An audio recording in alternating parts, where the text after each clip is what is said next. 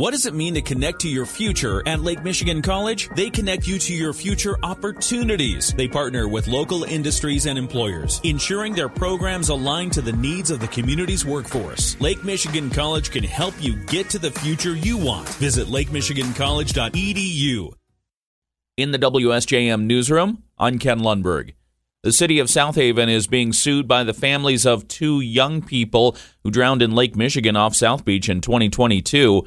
22-year-old Corey Ernster of Novi and 19-year-old Emily McDonald of Columbus, Michigan, drowned while swimming on August 8th of that year. Yellow flags were flying at the beach at the time, indicating medium hazard. The flags were later changed to red.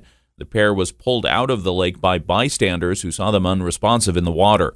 The lawsuit alleges the city should have done more to keep them out of the water, saying yellow flags were not adequate for current conditions. The suit also alleges the city doesn't have a proper system for monitoring the lake and changing the flags or closing the beach given the conditions. The suit was filed in Van Buren County but later transferred to federal court. The suit seeks monetary damages in excess of $25,000, but it does not list a specific amount. The Berrien County Board of Commissioners has held its organizational meeting for the year. The body gathered Thursday for the first time in 2024. The board reappointed the same committee chairs and members as last year. Commissioner Jim Curran will chair administration. Commissioner Mamie Yarborough chairs finance. Commissioner Bob Harrison will chair personnel. And also on Thursday, Commissioner Terry Freeling was named vice chair of the commission. Commissioner Julie Werfel asked Chair Mac Elliott if night meetings will be on the meeting schedule, even if their dates aren't known yet. Can we allocate that on here, maybe that we're going to do, let's say the same as this year, the 4 night meetings, and then attribute them later so that we're not approving a calendar with no night meetings? We could say at least 4 to be, the fine brushwork to be later. You want to do that? Is everybody okay with that? We'll have at least 4 night meetings and we'll specify it later. The commission holds a handful of meetings at night at different locations around the county each year, so people who don't attend the day sessions have an opportunity to attend at night. Elliott suggested the night meetings this year all be held before winter, so no one has to drive home in the dark. Lake Michigan College is preparing for its annual Martin Luther King Week, set for January 15th through the 20th. LMC Dean of Diversity, Equity, and Inclusion, Cam Hirth, tells us it all kicks off with Martin Luther King Jr. celebration and community breakfast that Monday. That's where they'll give out the annual Spirit of MLK Award.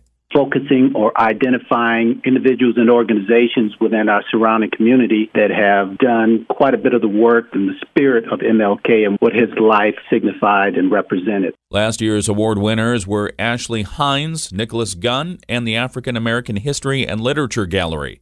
Speaking of which, gallery founders Sharon and Mac Brown will be the keynote speakers at the breakfast this year.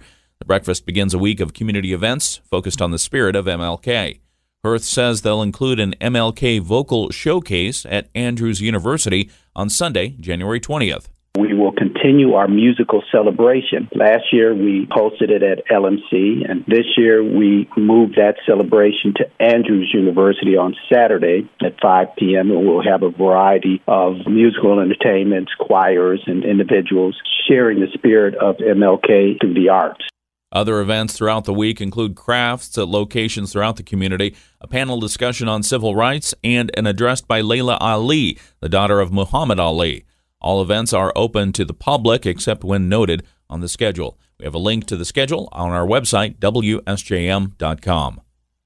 A bipartisan group this week launched a move to reclaim land use decisions when it concerns industrial-sized wind and solar operations.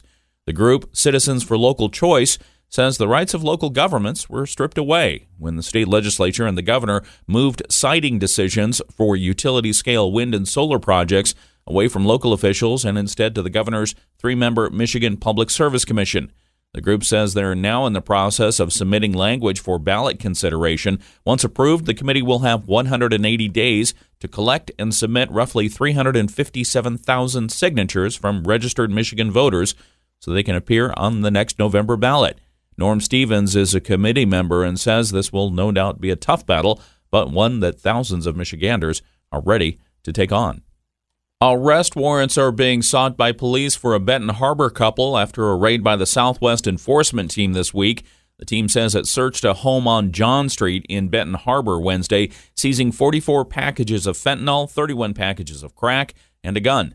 Also, 3 stolen street signs were recovered. Sweat says the primary suspect, a 44-year-old man, was not home, but his wife was found near the drugs. The husband was contacted by phone but refused to come to the scene. Police are now seeking warrants for both the man and woman on charges that include larceny of street signs, possession with intent to deliver crack cocaine and meth, and possession of a firearm during the commission of a felony. Children's Protective Services was also contacted due to a child living in the home. There's a change underway at St. Joseph today. WSJM's Andrew Green has this report. St. Joseph Today director Amy Zapel is serving her last day today. She's moving on to be a senior foundation specialist at Corewell Health Foundation, Southwest Michigan. Zapel was hired to lead St. Joe Today in 2017. In her announcement that she's leaving, Zapel told local business owners in the community her time with St. Joseph Today has been a, quote, incredible journey. Meanwhile, the St. Joseph Today board has begun a search for Zapel's replacement. They have not yet identified that person, but will make an announcement when they do. Prior to leading St. Joe Today, Zapel was the director of the Heritage Museum and Cultural Center in St. Joseph. Andrew Green, WSJM News. Hospitals are seeing a spike in respiratory emergencies.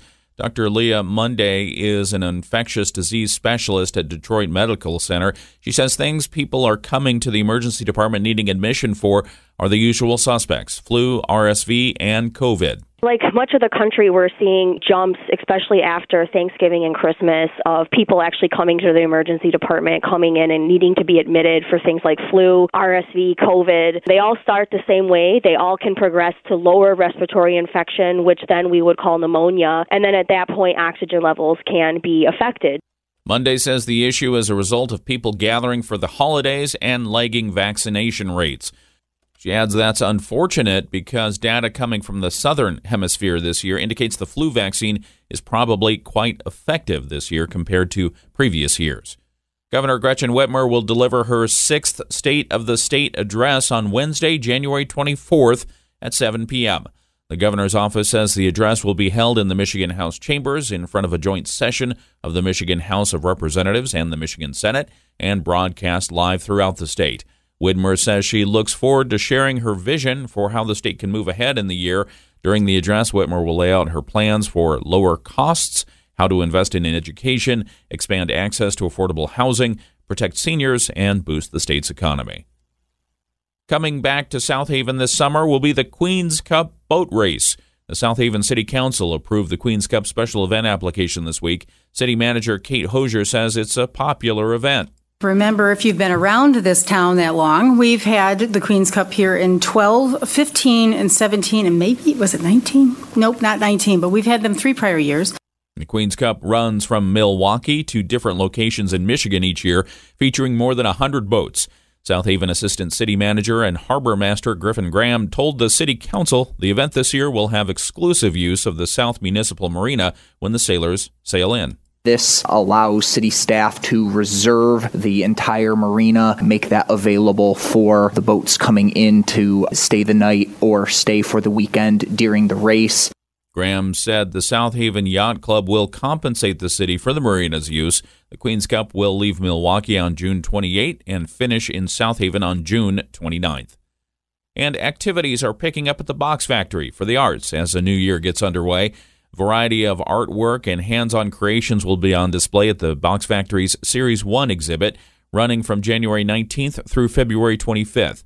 Exhibitions will be featured in 4 galleries throughout the building. They'll include Miniatures 2024, a fundraiser featuring 4x6-inch works of art that will be sold to support the Box Factory. Also up will be She Said, created by 3 women artists from South Bend who are inspired by the resilience and strength of women across time and place. That will be on the main level in the Williams Gallery. Show Us What You Got, featuring Box Factory students, will be on display in the Riverwalk Gallery. It's comprised of art created by students who have taken classes at the Box Factory. And finally, The Sky's the Limit will be in the Skyview Gallery, featuring the work of artists and groups invited to create work in the gallery space.